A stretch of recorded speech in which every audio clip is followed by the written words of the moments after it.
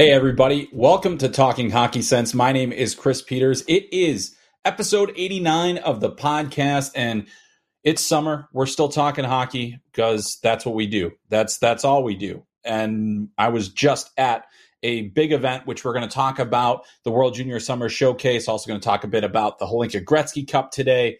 And then a ton of questions, a lot of things about the 2024 draft, incoming recruiting classes, a bunch of those kind of things that as we're kind of rolling into September when we're going to start preseason and different things like that we're going to be talking a lot more in depth about. But since it is the summer, I think let's just take it easy. Let's ease into this thing and have some fun talking hockey because it's, even though it is August, we get these big events like the World Junior Summer Showcase, the Hlinka-Gretzky Cup, a U17 Five Nations, and there's plenty of stuff coming up here in the near future as well.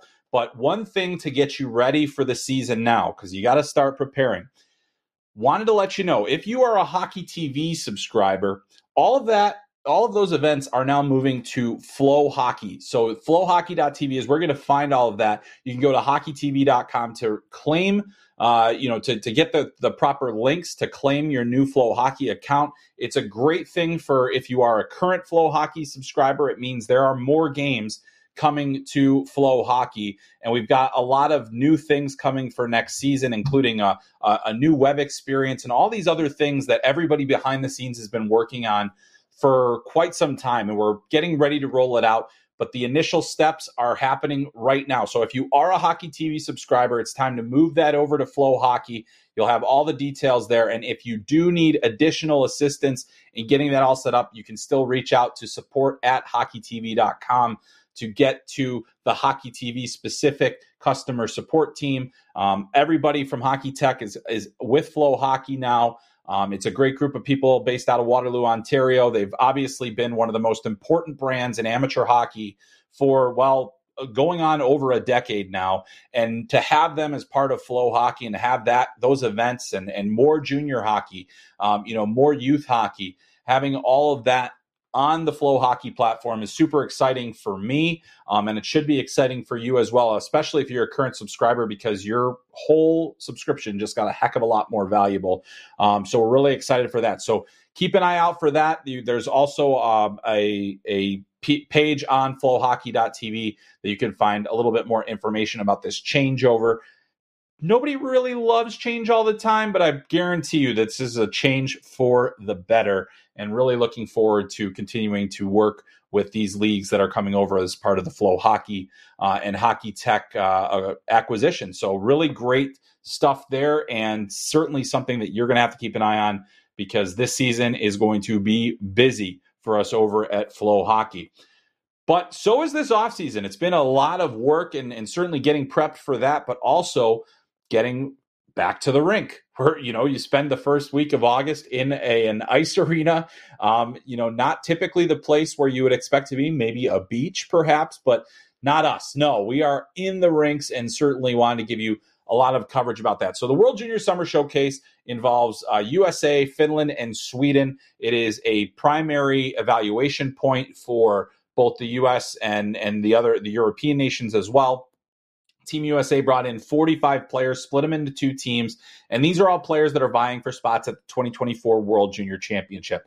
Now, throughout this entire first half of the season, we're going to have a lot of World Junior Championship prep coverage. We're going to cover it even more in depth than we did last year. I'll be on site at the tournament, and that's why I was on site at the summer camp, because this is really those first steps. And so you get a lot of information about this tournament through about the World Juniors through that summer camp. A lot of decisions are made in the summer, and then players are kind of moved around based on how their first half of the season goes. But there are a lot of guys that can play themselves into contention, can play themselves out of contention in summer camp. But it's more about, this opportunity to see all these different combinations, try a bunch of different things. USA kept shuffling the rosters to try to get different mixes of players.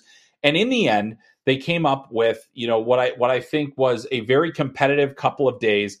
Most of the teams there had splits, like Finland was very competitive. Sweden was very competitive. Both of them went 2-2 on the week.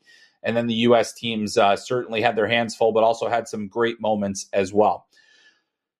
And, like I said, the team will not be officially decided until December, but a lot of these decisions are starting to take shape now in the summer. And so on flowhockey.tv, there is a ton of written content that you can check out, but I'm going to summarize some of it for you right here on the podcast. But do go check out flowhockey.tv. We got World Junior Summer Showcase. I have player evaluations on every single U.S. player that was in camp. There were 45 of them. There is a capsule on each player there. There is a projected roster, which I'm going to talk a little bit about now. And then there's also detailing the standout performers for both the U.S. and then the European teams as well, Finland and Sweden, to give you an idea of which players really kind of up their stock here in the summer.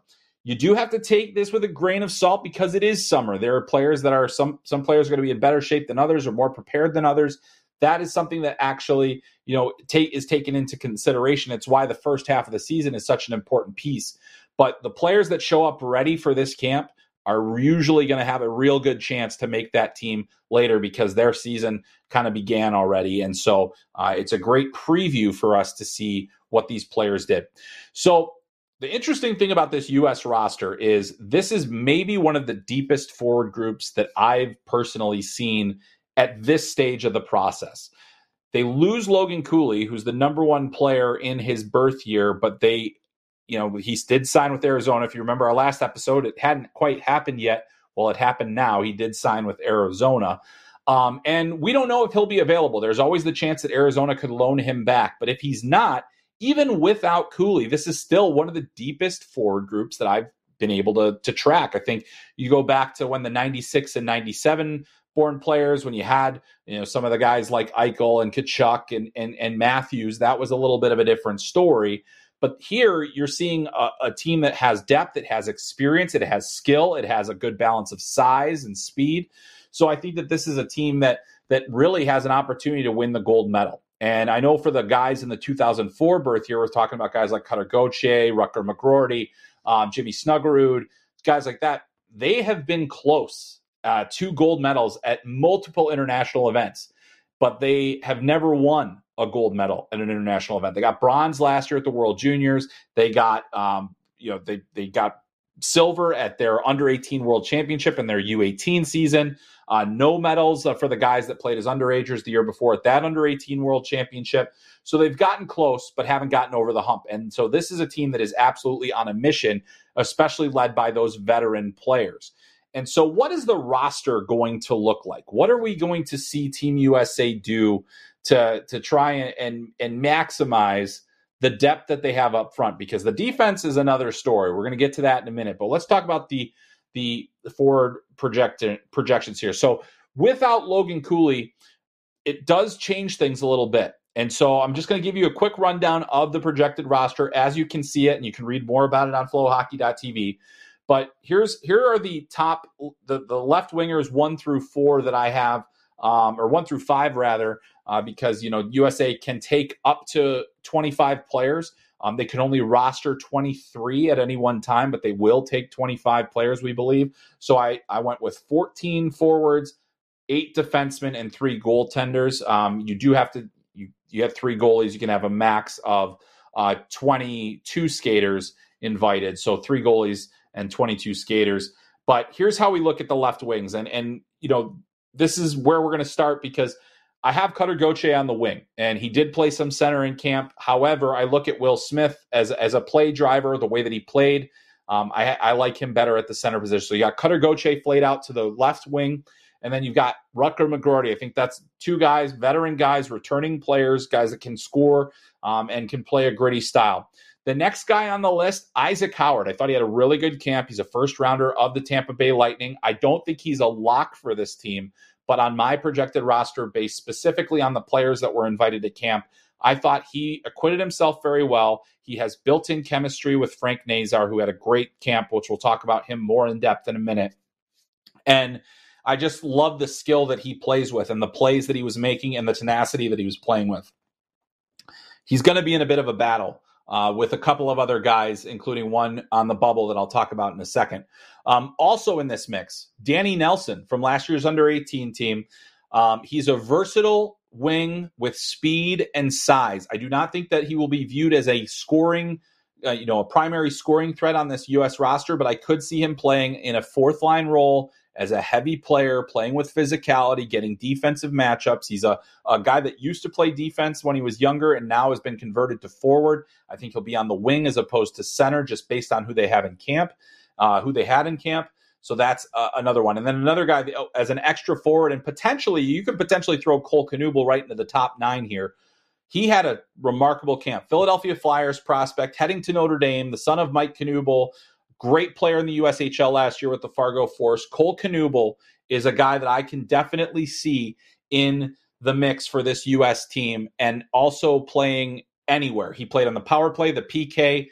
They gave him looks in the top 6. They gave him looks in the bottom 6. I think that he excelled no matter where they put him. And the only thing going against Cole Knuble, because he's got the motor, he has skill, he's got speed, he's not that big of a player. If that's the thing that is a tipping point, USA does have a fair amount of smaller forwards, but then they also have some size and some heaviness up front. So just finding the right balance. But I do think Cole Knuble put himself firmly in the mix for this team. And so that's my view of the left wingers. When we look at, and also I should say, Cole Knuble can play right wing, he can play center, he can play wherever. I mean, basically, it's just as an extra forward, and I listed him with the left wingers. Going down the middle, this is where things get interesting, because you don't have Logan Cooley, but I think that moves Will Smith very firmly into the number 1 center position for this team. You could potentially move Cutter Gauthier over, but I really do think Will Smith is the guy to be the play-driving, play-making center of the top line. Now you'd say, but Chris, he was a part of the junior line, the under-18 line last year that set all kinds of records. Why would you break that group up? Well, that's actually something that they did in camp. They broke up the line of Gabe Perreault, Will Smith, and Ryan Leonard. Those guys barely played together. In fact, Leonard wasn't even on the same team as the other two. They did put Perreault with Smith, try to get him going a little bit, and that did seem to help. But I think that when you looked at that trio of players, and you'll notice that I didn't mention Gabe Perreault. We're going to get to the bubble in just a second. But Gabe Perreault, of the three of them, seemed like he was less effective away from the other two than the other two were away from their trio.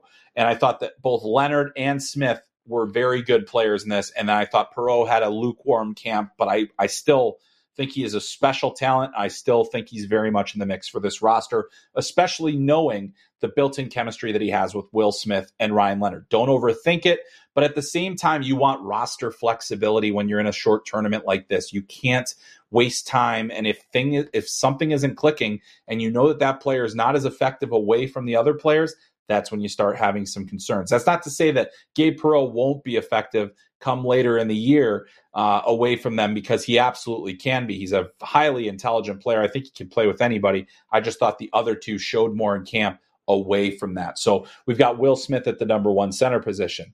Then you look at James Higgins, underager, not draft eligible until 2025. He'll be on the under 18 team this year, currently uncommitted, the number 1 target in the current recruiting class for everybody.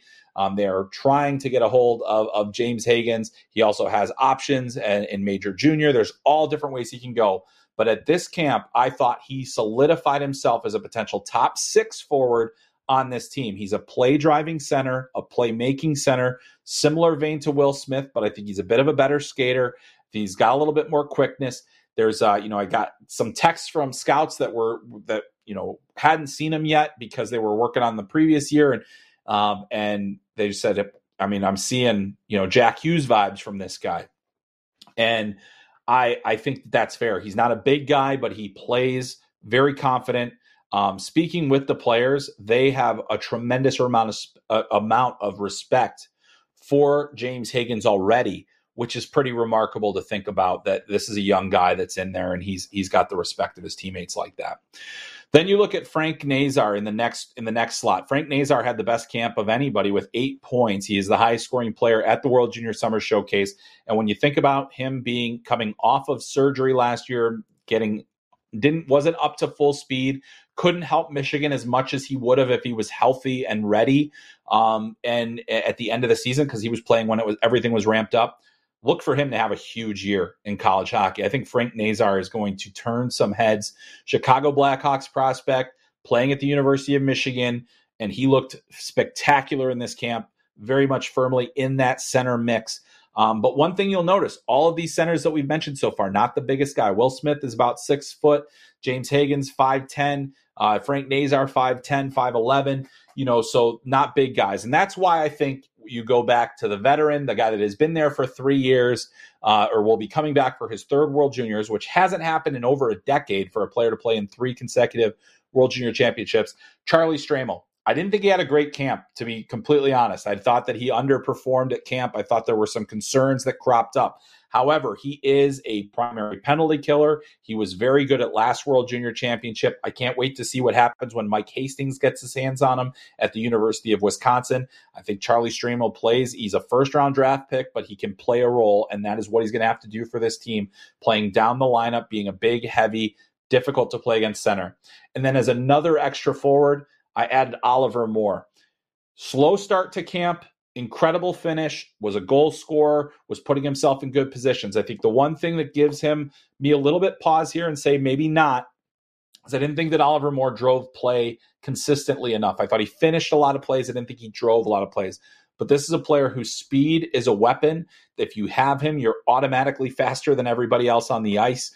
And that is something that I think is valuable. And that's why I have Oliver Moore over Gabe Perreault at this point in time in terms of extra forwards. And same with Cole Knuble. I just think there's a little more versatility in their games where if they're not producing, they are creating some additional value defensively as penalty killers, as guys that can play a role. So that's our look at the centers.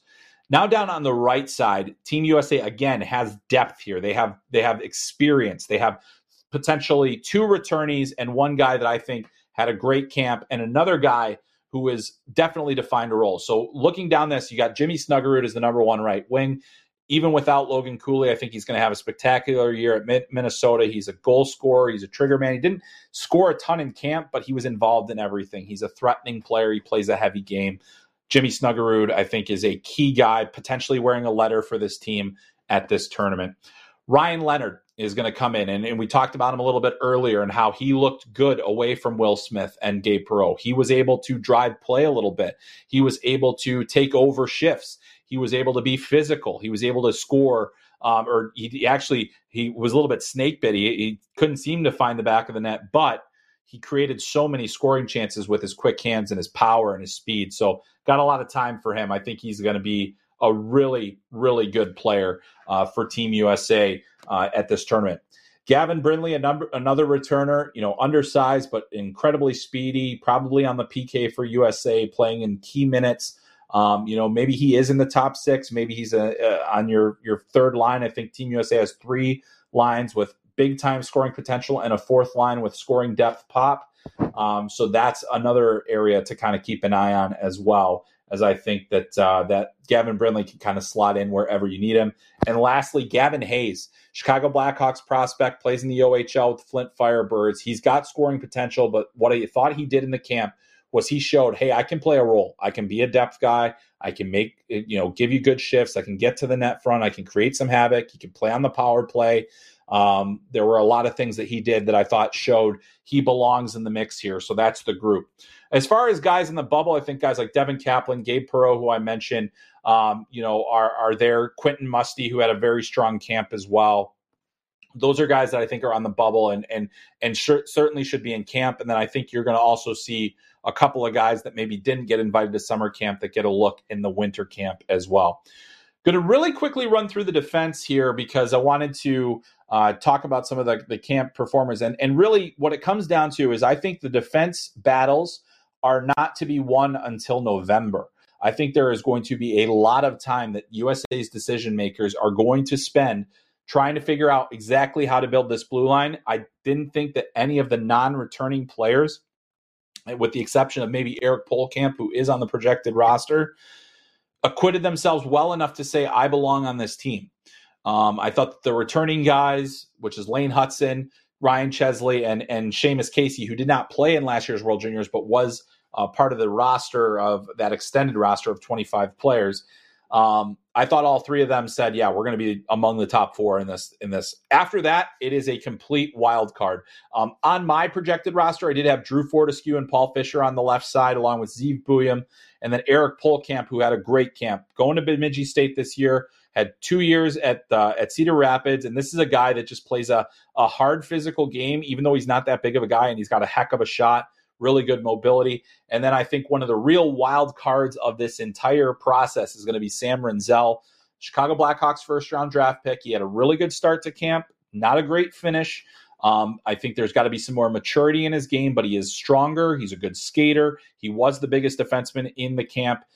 That's a guy that I think you want to look at long and hard and say, hey, maybe we do still have room for a player with his skill set. And then lastly, just wanted to go through the goaltending. Trey Augustine and Jacob Fowler, as we expected, are going to be the top two guys for this team. I think that they both are going to play significant roles for their college teams this year. Michigan State for Augustine, Boston College for Fowler. I think that those are two guys that are absolutely going to be in the mix for, to play games. After that, I think the open position is that third goalie position. Of the guys in camp, I thought Hampton Slakinski, the LA Kings prospect, had the best camp. But Tyler Musialik is a veteran guy. And then you have Andrew Oak, who's actually been the third goalie in the last two World Juniors. So I think it'll actually end up coming down to Musialik or Slakinski. And then maybe at that point you lean towards the veteran because you're not expecting to have to need that third goalie very much. But that's the projected roster. And if you look at it, I think up front, you're really excited. On the back end, you're a little concerned. And then in goal, I think you feel very comfortable about either Augustine or Fowler. And then Augustine already has World Junior experience. He's been on that stage. So that's really good. I think coming out of camp, you look at the way that Frank Nazar played and you say that's really encouraging for our forward group because he's healthy.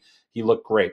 Lane Hudson, as dynamic as anybody, he scored an incredible goal in this camp and really was a guy that I thought, took the charge of being the number one defenseman. He had the puck a lot. It's very dangerous with that. But I'd say as far as open positions on this team, you're looking at about four to five defensemen that you still have to sort out. I think you really only have three that you could write in ink on your roster, and that's Hudson, Chesley, and Casey. I think Polkamp made a very strong case for himself. Beyond that, you have to figure it out. They're heavy on the right side. They don't have as much talent on the left side, so there are going to be some decisions to be made in terms of which guys can play on their off wing and all that other stuff.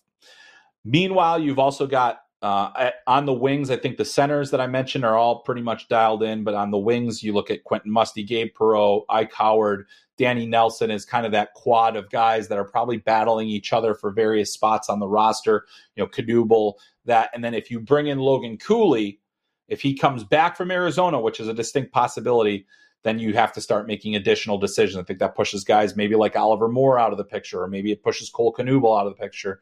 Those are the types of things that you have to weigh. But I think USA is going to have forward depth like they've never had before. They're going to have less on the blue line, but they're also going to have goaltending that they feel confident about. So this is a team that is absolutely competing for a gold medal at this World Junior Championship.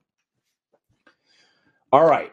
So again, want you to make sure that you check out all of the content. There is so much more detail than I can provide here in this podcast on flowhockey.tv, but certainly wanted to summarize for you, save you a little bit of time, and point you in the right direction.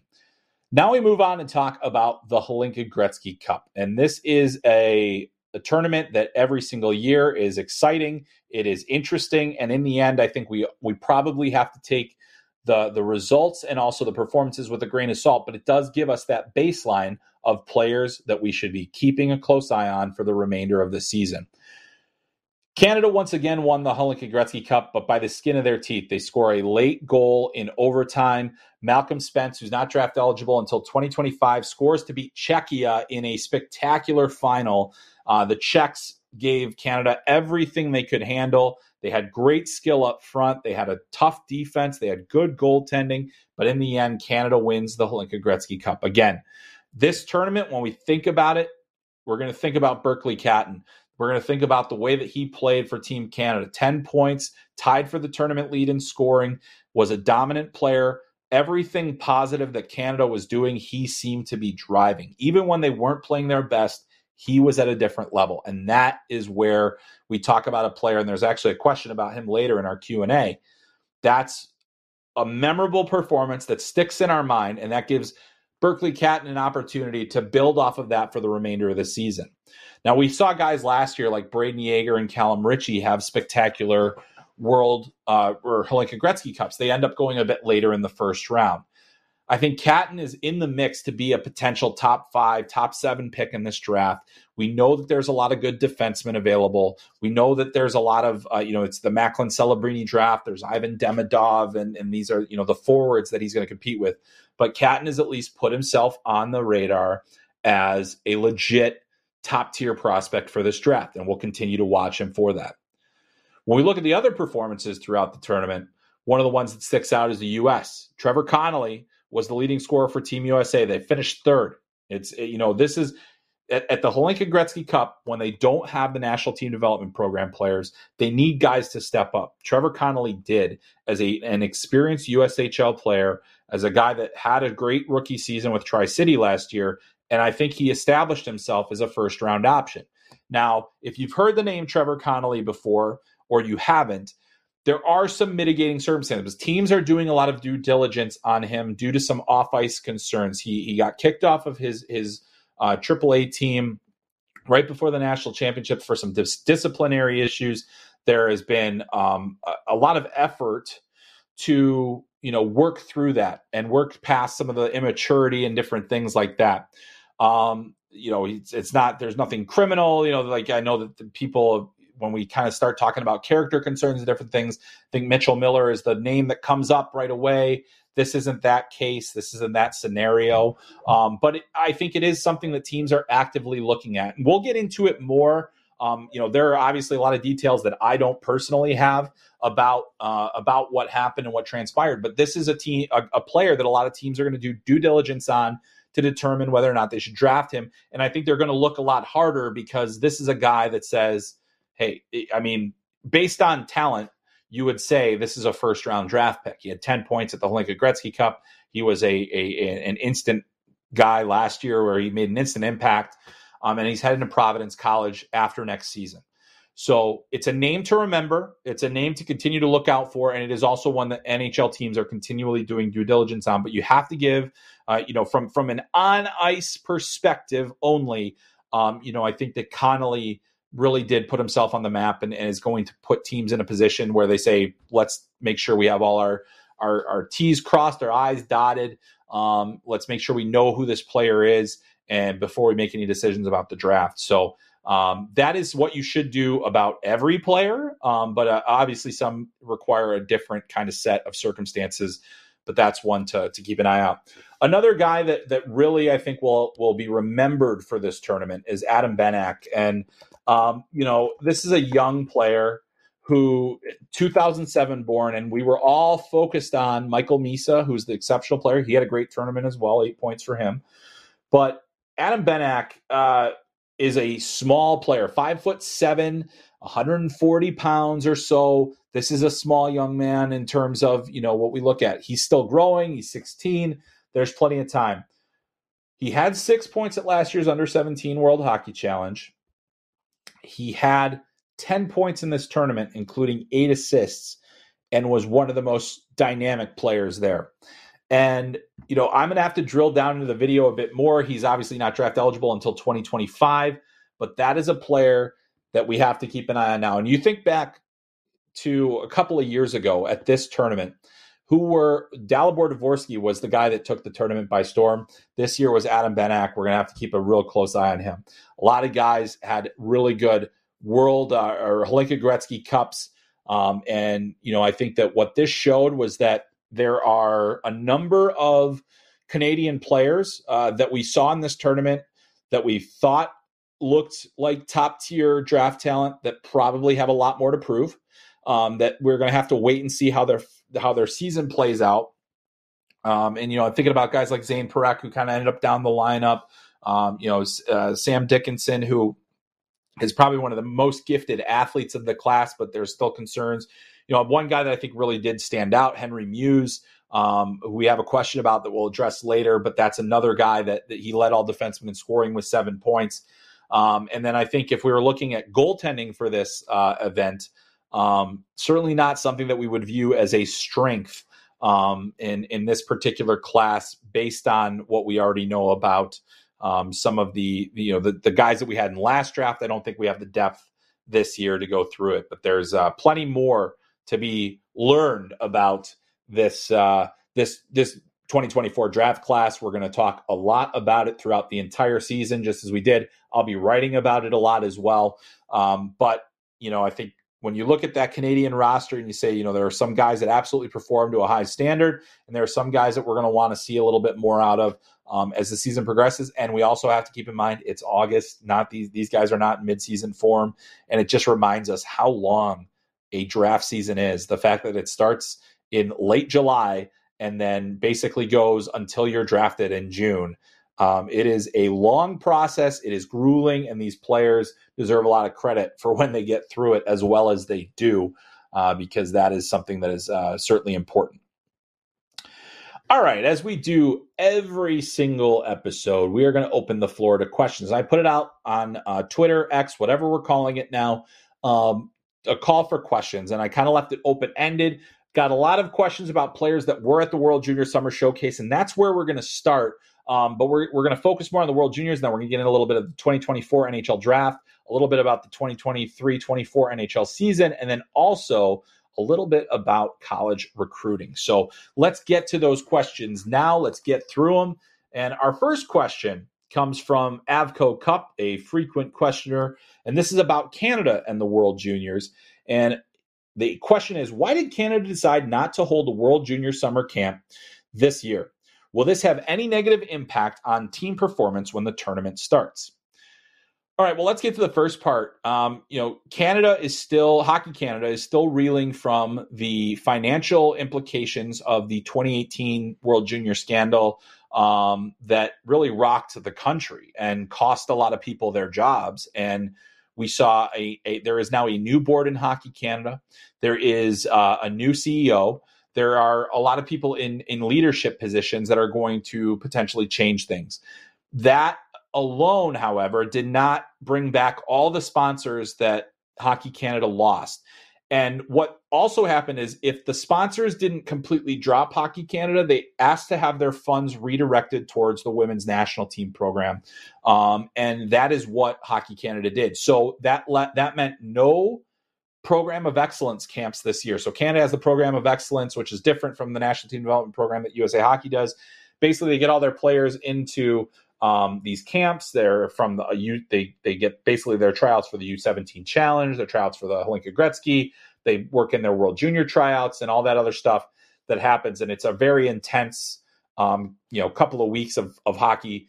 That didn't happen this year. Hockey Canada did have a meeting with their players. They had a pool of, I believe, 45 players that were invited to participate in their summer orientation, which was basically a video conference where everybody got to get on the same page. Coaches got to talk about expectations, but now you lose that camp element. What you ultimately lose? I don't think you worry so much about the evaluation, although you look at the way that Canada started the Hlinka-Gretzky Cup with a dramatic loss, and where they just bled goals for the whole game. It showed that they weren't quite ready to go. They got better as the tournament wore on, but they weren't quite ready to go. That's where the camp comes into play. So that doesn't affect you at the World Juniors, because I think Hockey Canada will still have their winter camp with a select group of players, and then they'll go over to Gothenburg, Sweden for the tournament. But basically, I don't think it'll have a profoundly negative impact, because the actual camp process, once you get to the World Juniors, that team's together 2 weeks before the tournament starts. They essentially spend a month together. And so I don't think that it'll have a negative impact on their performance. But if you do look at the Canadian roster and you look at the U.S. roster side by side, especially if there's no Connor Bedard, no Adam Fantilli, are there other players that'll be missing? I think this is, Hockey Canada is going to have some very difficult decisions to make, and not because of depth decisions. There's just a lot of players that are question marks at this point. But really good question, and we'll see. I'm sure Canada will have their camps reinstated once the funding returns from the sponsors. But yeah, that is the reason that there were no camps this year. All right, we got a question from Charlie, and this is about a player that was at the World Junior Summer Showcase playing for Sweden. And Charlie asks, what would you say the ceiling is for Philip Bystedt as an NHLer? Well, Philip Bystedt, first-round draft pick of the San Jose Sharks, finished the camp with a hat trick in the final game that Sweden ended up narrowly losing to USA on a late goal by fellow Sharks prospect Quentin Musty. But the thing about Bystedt is I think the question is, I think he's going to be a middle six center. I think that, his ceiling is number 2 center. I don't think when you see a player at his size and his speed, you would hope that maybe there's a chance that he could be a number 1 center. I just don't see him as a play driver in the same way that you look at like Will Smith, who's also now a San Jose Sharks prospect, drives play from the center position. Philip Bystedt is a power center. He gets to the middle very well. He makes plays. There's a lot to like about his game. But I just don't see that I think whether it's a hockey sense thing or just an execution thing, I haven't seen enough from him over the last couple of years to say that guy is going to be a number 1 center. I do think that there's potential to be a number 2 center. I think at worst, he's a number 3 and a good number 3 center at that. With his size, speed, and skill, there's a lot to work with. So I think he's got a great ceiling. As soon as he gets into the mix with the Sharks and they can kind of start developing him for the role that they expect him to play long-term, I think that'll be a good thing. Playing in Sweden against men, continuing at the professional level, trying to be a more dominant player. I think I got a lot of time for him. I think he's going to be a really solid player for the Sharks long-term. All right. Our next question comes from Oda. And Oda asks, should Lenny Haminaho have been a first-round pick? So Lenny Haminaho was one of the best players for Finland at the World Junior Summer Showcase. He was the second leading scorer among all players with 7 points. He was really good at driving play. He was making good reads. He was making good passes. He was getting shots on net.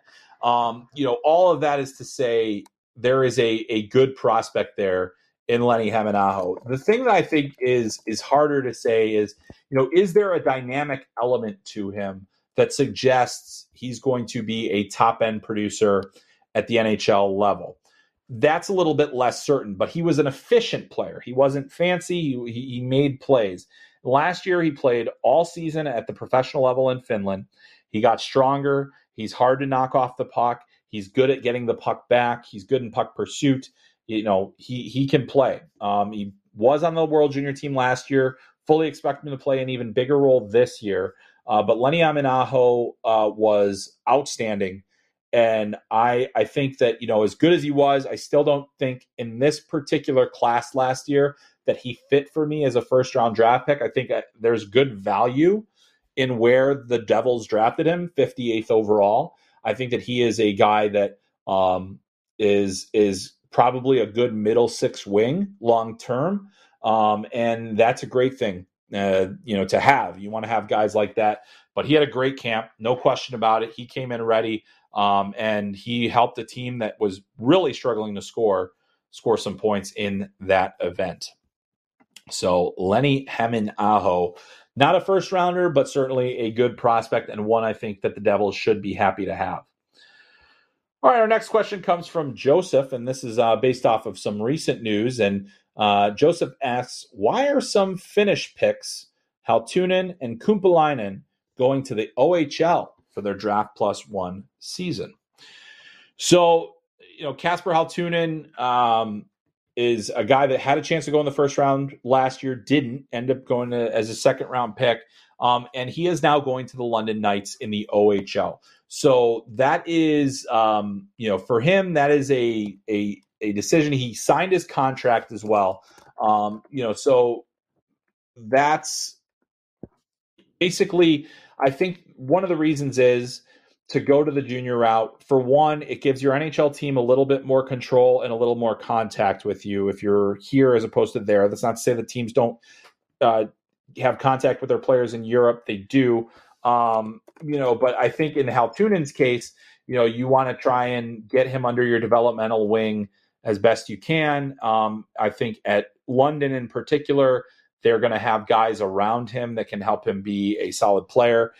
He's physically more advanced than most of the players he's going to play against. He's got some pro experience in Finland's top pro league, playing 27 games last year. But you also have to remember he didn't necessarily score a lot. And there were also times where he didn't necessarily play a whole lot when he got opportunities at Liga. So this allows him to get more ice time, allows him to play in a role that, that ultimately could help him get the results that he needs to kind of open up the rest of his offensive game. He didn't really produce last year the way that we thought he would, and now he gets an opportunity to go to the OHL. Same thing with Kumpalainen, who's a Minnesota Wild draft pick. He's heading to the Oshawa Generals. And, I think for him, he did not get many pro reps last year. He played a couple of games in Finland's lower division, Mestis, and then played primarily at the U20 level. So this is a chance for him to step up the league that he was playing in. Maybe he also has information that, that he wouldn't get a role on the pro team. He's not yet signed by Minnesota, unlike Haltunen, who was signed by San Jose. But what he's able to do now is kind of make that transition to North America, be under the eye of the Minnesota Wild, and it gives him an opportunity, to continue to develop at a level that he's comfortable at. And he doesn't, because some of these guys will go in and playing pro hockey. It's not the best fit for everybody. It's not the best fit for every 19-year-old. And when they don't get the ice time at the pro level, that's when things kind of compound. And then, you start worrying about development, losing time, different things like that. I think that players should fight through those challenges more often than not. It helps build character, but it also helps them become better players. But at the same time, it's not like Kumpalainen had lit the Finnish U20 ranks on fire last year. He's a bit of a longer-term project. He's a guy that's going to need some time because he's got size, he's got strength, but we need to see a little bit more from him in terms of his overall offensive potential. All right. Our next question, another draft-related question, and this involves some players that were at the World Junior Summer Showcase, and we can opine a little bit more. And this one comes from Jay Gregory. And the question is, would you have taken Gabe Perreault over Oliver Moore if you were the Chicago Blackhawks? Well, they both were there. And I think the thing is that every team, whether or not, we talk about best player available a lot, but I think teams are more focused on fit and how, how is this player going to fit within what we've built? And I think in the case of the Blackhawks, Oliver Moore made more sense to them. It strengthened them down the middle. It gave them a fast player. It gave them a player that has high character and a guy that they really spend a lot of time on. He's not, they could probably still stand to get bigger up front. That's probably one of the issues the Blackhawks still have. And neither of those players would have helped you in that regard. So I think the one thing about Moore is as a center, he's got a bit more versatility. He's not as good a scorer or offensive player as Gabe Perreault. And the debate becomes then, well, wouldn't you love to have an elite playmaker, a guy with incredible vision in Gabe Perreault, a guy who, kind of grew up in Chicago with his dad, Yannick Perreault, working for the Chicago Blackhawks, and, a guy that made a lot of sense. I think it made sense. But again, you're looking at fit, and the Blackhawks do need to get better on the wing, no question about it. I think that Perreault is likely to be a long-term wing. I just don't think the defensive capabilities that he has are as sound, but I think you just get a little bit more from Moore in terms of compete, in terms of motor, in terms of speed, absolutely speed. I mean, and I think as everybody's looking to get faster, there are unique skaters. Now, I had them listed in, I eventually did move Perreault very late in the process ahead of Moore. But I think if I'm the Chicago Blackhawks, I can totally see where it was. Maybe there was another option available to them there. I don't necessarily think that it would have to be like Perreault versus Moore. But based on how excited the Blackhawks were about drafting Moore, obviously that was their guy the whole way, and they were stunned that he was still there. And frankly, so was I. And I was also stunned that Gabe Perreault went as far down as he went. But that's the way it goes. All right. If you are a Montreal Canadiens fan, you can't get enough on Lane Hutson, can you? Well, Habs on Reddit, on Twitter, or wherever, had this to ask, and I'm not surprised. Hey, Chris, what kind of sophomore season do you see Lane Hutson having at BU? All right, well, let's go back to Lane Hutson's freshman season. We've talked about him a lot on this podcast, and I don't mind it because he's one of my favorite players to watch. And at the World Junior Summer Showcase, he was awesome in terms of the puck skills that he plays with. So let's take a look. Last year, Lane Hutson had 48 points. 48 points for his freshman season. One of the highest scoring seasons in the history of the NCAA for a freshman defenseman. Keep in mind, Cale Makar, as a freshman, had 21 points in 34 games. His following season, he had 49 points in 41 games. So if you say, well, if he can match Cale Makar's production in his Hobie Baker season, maybe that's a good one. But now we've already seen Hutson put up 48 points. The guy that I think he's really chasing in terms of impact, certainly Makar is one of them because he won a Hobie Baker award.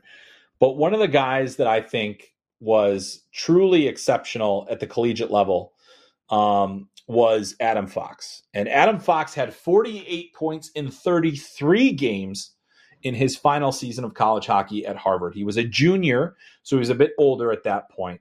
But this is a guy who put up 40-plus points twice in his collegiate career and was averaging an insane amount of points that season. I think that Lane Hutson has the potential, especially because Boston University is going to have a very good team this year. They're getting Macklin Celebrini. They're bringing in Tom Willander. They're bringing in, some transfers as well that are going to help them more immediately. They are pretty special. But if I look at what Adam Fox did in his sophomore season, he had 1.45 points per game. 1.45 points per game from the blue line. And he did not win the Hobie Baker because Cale Makar was the more impactful player, scored more goals, and certainly I think was the more impactful player. But you'd have to say it was neck and neck there, and now both of those guys have won Norris trophies. But I think Lane Hutson, a very realistic possibility for him, based on what he did last season, assuming he stays healthy and assuming Boston University goes far, I think it is not out of the question for him to hit somewhere in the 55 to 60 point range, which frankly we don't see very often at all at the collegiate level from a defenseman. If he does that, he's got a great chance to win the Hobie Baker. Boston University has a great chance to win a national championship, and Lane Hutson has a great chance to go down as one of the most exciting college hockey defensemen we've ever seen. And after his freshman season, I cannot wait to see what he has up his sleeve for Act 2. And we got a little taste of it at the World Junior Summer Showcase. Pretty darn good. All right, let's move on to our next question. And this one comes from Shokunin. And this is a threefer. This is kind of cheating a little bit, but I'll allow it. The first question is, what is your projection for Cutter Gauthier in the NHL? Is he a number one play driving center? The next question is, do you think Pavel Mintyukov makes Anaheim at the start of the season? And lastly, has Berkeley Catton put himself in the upper tier of the draft? So the last question I pretty much answered earlier in an earlier segment, but yes, Berkeley Catton, I think, has absolutely solidified himself for the preseason in that mode where he is among the guys like the Celebrinis and Levshunov and Cole Iserman and Demidov. Like I don't think he's as good as those guys, but I think he belongs in that next tier kind of right there. So, that's an upper tier in the end. I think a top 5, top 6, top 7 kind of guy heading into the season. As far as Cutter Gauthier goes, I think he is a difficult player to project because the question is does he drive play enough to be a number one center? I think he's a tremendous goal scorer. He's one of the best athletes just in terms of his size, his speed is just everything. There is a tremendous skill set there. and the package of tools that he has at his disposal is there. But I think there are valid concerns about the hockey sense in terms of, is he a playmaker? Does he get tunnel vision too much sometimes? Can he be dynamic enough to beat defenders one-on-one? Can he make his line mates better? Is he good enough defensively? So in terms of play driving, I think that he could be more of a finishing center. But I think, you watch him play and you just, in terms of his size, his physical makeup, his athleticism, his shot, you say, oh, there are rhymes. It's with Austin Matthews, and not that but the difference is that Matthews has an elite hockey mind, and I think Gauthier is closer to average. And again, average can work. Average NHL average can work with his skill set and that package of tools at his disposal. I think we're going to learn a lot about him this season. He's going to be playing center a lot, I think. But I do think that he is one of the more interesting prospects to track, because as he brings more into his game, there's more of a possibility that he does become that number one center projection. And if you do get a top 6 center out of a top 5 pick, it's still a pretty effective pick. So I think I got a lot of time for Gauthier. As far as if I think Mintyukov will make the Anaheim squad at the start of the season, I think he's got a great chance to. There's not a lot of roadblocks. Anaheim did bring in some veteran free agents that will help usher in some of these younger players. You got to get Jamie Drysdale healthy. But I think in terms of what you do with Mintyukov at this point, is you kind of get him into camp, and there really can't be any determination until we see how much work he's put in over the summer, how prepared he is, how much physically stronger he is, if he's making plays at NHL pace. Those are the questions that still have to be answered before we can make a determination on him. All right. Our next question comes from Nabil, and this is 2024 NHL draft related. And yes, we're going to get a lot of 2024 NHL draft talk here in the coming weeks, even though it is just under a year away. It's never too early. But let's get to Nabil's question here, which is starts off, hope you're having a great summer, Chris. Thanks for the August podcast. You are very welcome. It's my pleasure to do them. It's great to talk to fellow hockey sickos that want to talk hockey when it's 95 degrees outside. A lot of talk about Ivan Demidov recently, and some saying he's a better prospect than Michkov. As of right now, what's your opinion? Who is the better prospect? Really interesting question, and the fact of the matter is, I haven't yet seen enough from Demidov, who I think is a very good prospect, to say he's better than Michkov. And the simple reason I think Michkov's hockey sense is next level. I think it is up there with some of the best players that I've tracked in terms of guys that I've watched. I think that he has some of the best goal scoring sense of any player. I think he just knows how to play the game.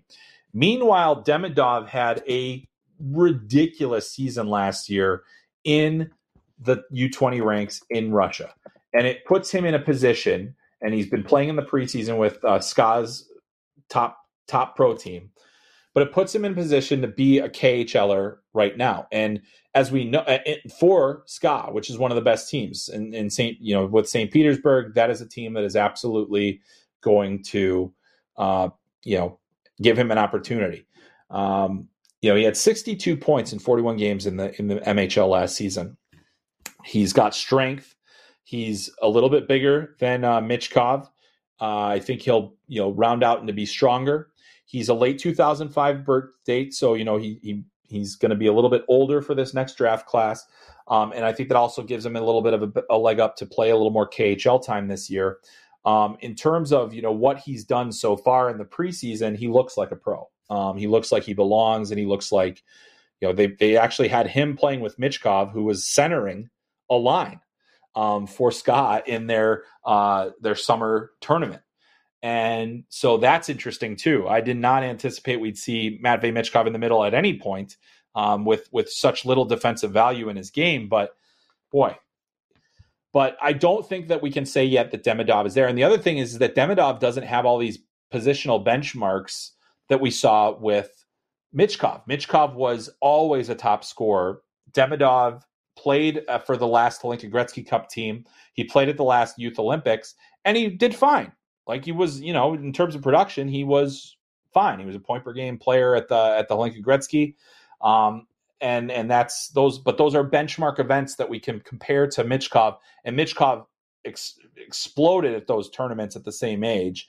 So that makes it a little bit tougher with a player like Demidov to say that he's better than Michkov. I will say though, he looks every bit like a guy that's a threat to go in the top 3 of this NHL draft, and potentially challenge for the top 2. I still think Macklin Celebrini is the most complete player in this draft coming into it. But boy, Ivan Demidov gives you a lot to look forward to, and that is a name that you should absolutely know because he is something special. All right, we got a question about this year's rookie class for the NHL, and a lot of guys moving up. And this one comes from Anthony, and Anthony asks, who are the top 3 rookies that no one expects? I think Riker Evans could be up there. Well, I'm not sure exactly what no one expects, like in terms of if we don't expect them to compete for the Calder or different things like that. I'm really excited to see those guys. I mean, I think that Riker Evans is a great call out. He had a tremendous AHL season. Does that necessarily mean that he's ready to step into a full-time NHL role and be a contributor? We'll see. I mean, he's only 1 year removed from junior, but he's put himself in a position. We'll see how camp goes. That's a guy to keep an eye out for. Another guy that I think I don't necessarily know if he'll make the Sabres because they're a lot deeper now, but a guy who's going to put himself in a position is Yuri Kulik, who we've talked about in this podcast before. Just a tremendous goal scoring season at the AHL level, a guy that I think has a ton of talent, and in that goal scoring threat ability of his puts him in a position to potentially make the Sabres. So that's a guy that I'm kind of keeping an eye on that maybe we're not thinking about or talking about as much or maybe enough. Obviously, there are the guys like Cooley. I think we're going to see a couple of other signings here from guys that are eligible to sign on August 15th that might get a couple of looks. But I don't think I can give you 3 rookies because I think all the ones. It's such a deep rookie class this year. When you think about the fact that there's going to be Cooley, there's going to be Bedard, there's going to be Shane Wright. Does he come back and is he full time rookie? There are a lot of players that are going to be in the mix for big time roles with their teams. And I think Riker Evans, who you mentioned, is one of those guys. All right, got another question from Danny. Everyone's looking forward to the big name freshmen coming in like Celebrini and the NTDP line. Who are some of the under the radar freshmen you're looking forward to watching this year? One guy that I think we've talked about in this podcast already, Cole Knuble. After the summer camp that he just had with Team USA, he's going to go into Notre Dame and he's going to be an immediate impact player. I've loved his game in USHL last year. I'm glad that he got drafted. I think he deserved to be drafted by Philadelphia. He's a smaller player, but he's got spark plug capabilities. I think anytime you look at guys that are coming into college hockey as freshmen, you don't just look at those true freshmen. Cole Knubel's he'll be an older freshman. You want to look at some of those guys that have a little bit more experience.